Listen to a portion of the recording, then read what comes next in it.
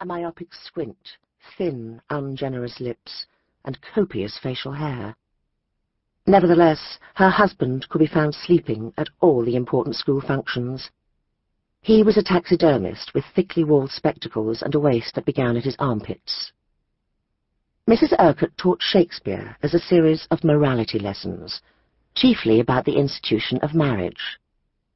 "Girls," she screeched in her Glaswegian brogue, "girls, Lady Macbeth drove her husband to a bloodthirsty end, proving once again that the criticisms of a wife are best kept to herself, lest her husband take them to heart and slaughter his way to the throne."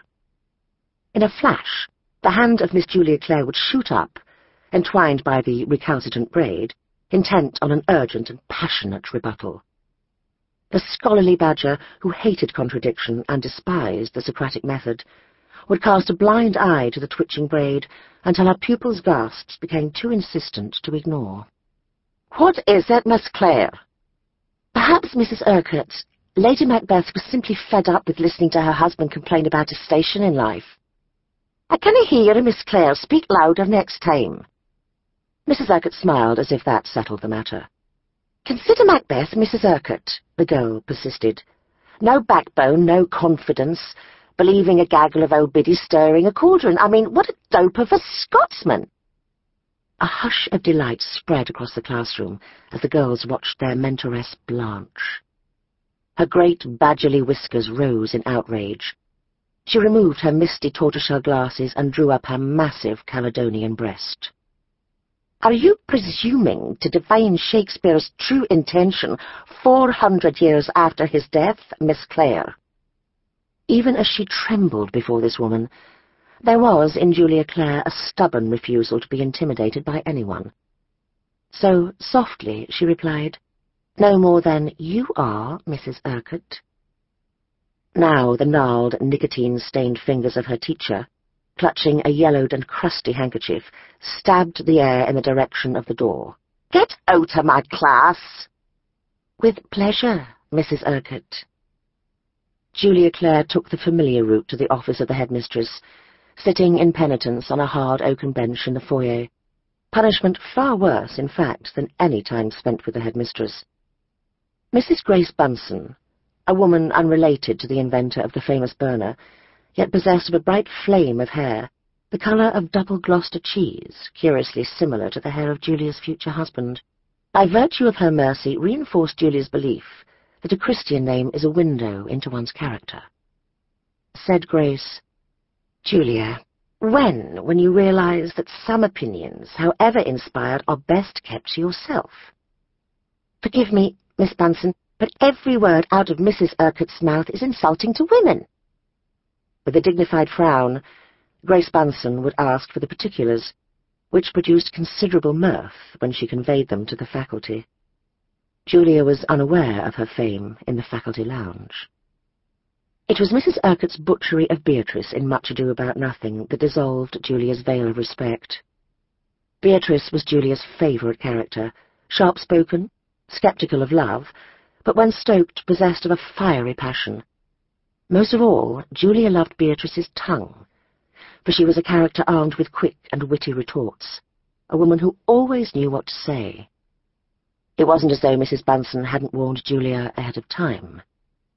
"Julia, you're certainly entitled to disagree with her, but do try to express it without insulting her heritage. She provokes me. She's your teacher, Julia. Further arguments could lead to your expulsion." The last thing Julia wanted was to disturb the volatile relationship between her parents. Her father, Adam Clare, a bureaucrat at the Electricity Supply Commission in Johannesburg, had never made enough money to please his wife, and couldn't wait for the weekends to go hunting or fishing. Her mother, aptly named Rose, was startlingly beautiful, prickly to the touch, a woman who had criticism for everyone, especially her daughter. The only thing worse than the disharmony at home was the prospect of being sent home to be the source of it. In the next month, Julia behaved herself while Mrs. Urquhart blamed Desdemona for Othello's bad end, and Juliet for tempting Romeo. Julia, to her credit, resisted the thrashing Mrs. Urquhart gave her beloved Beatrice until almost the very end.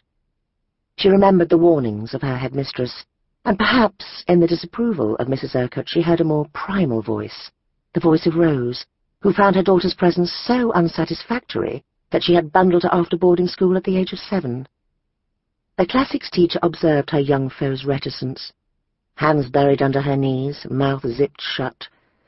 So when it seemed clear that her gadfly wouldn't sting, she ended her lecture with this final remark. "You'll notice how often Beatrice seeks the last word in any scene.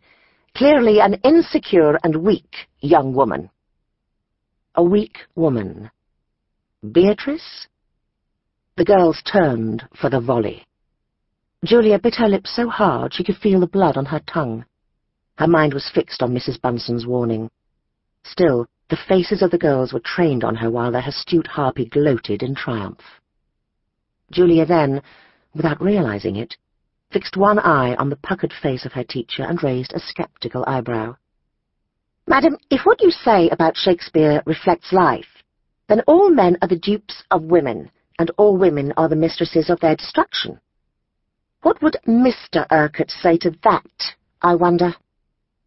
Heads were lowered to desks, as if to avoid the return fire from this verbal torpedo. Mrs. Urquhart squinted, regarding the mock innocence of her assailant with a bobbing craw. "Miss Clare, you'll nae sit in my class e'er again," she sputtered. Julia was found by her father at the train station, in her uniform, a blue and grey tartan, a wide straw hat, and white knee socks. Perched on a large trunk, she cradled her dog-eared copy of Lamb's Tales from Shakespeare. "Well, missy," he said, "what a mess we're in now." He was a striking man, tall, with blue-black hair cropped short, thick eyebrows, and strong cheekbones. "I'm so sorry, Papa," she replied. He deflected her apology with a soft shrug. "How's Mummy? Tell me all the news."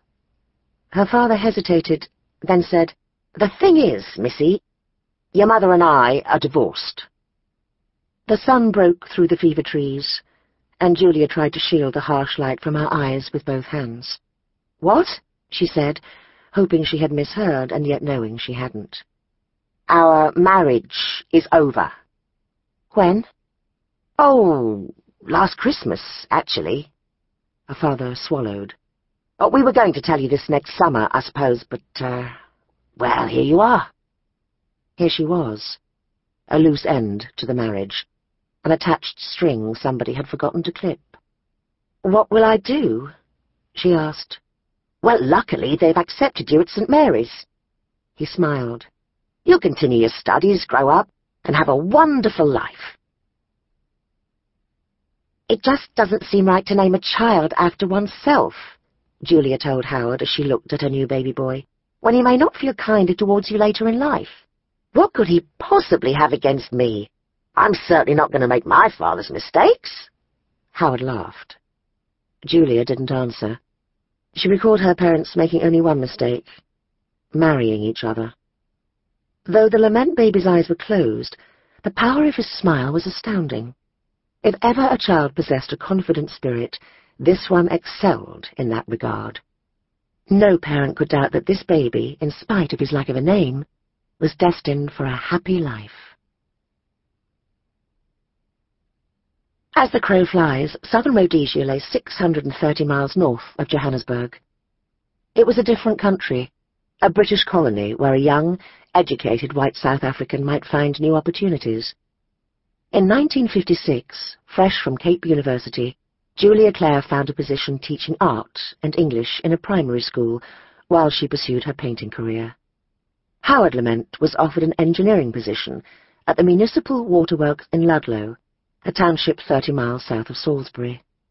It was Ludlow where they met and fell in love, and their lives might have been no more remarkable than those of any other happy couple, had it not been for Dr. Samuel Underberg.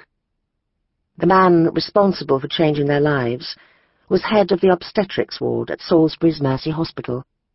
Underberg was a remarkable doctor, a man who had logged 20 years and 30,000 miles delivering African babies and running a postnatal clinic from the back of his mud-spattered Land Rover. His face was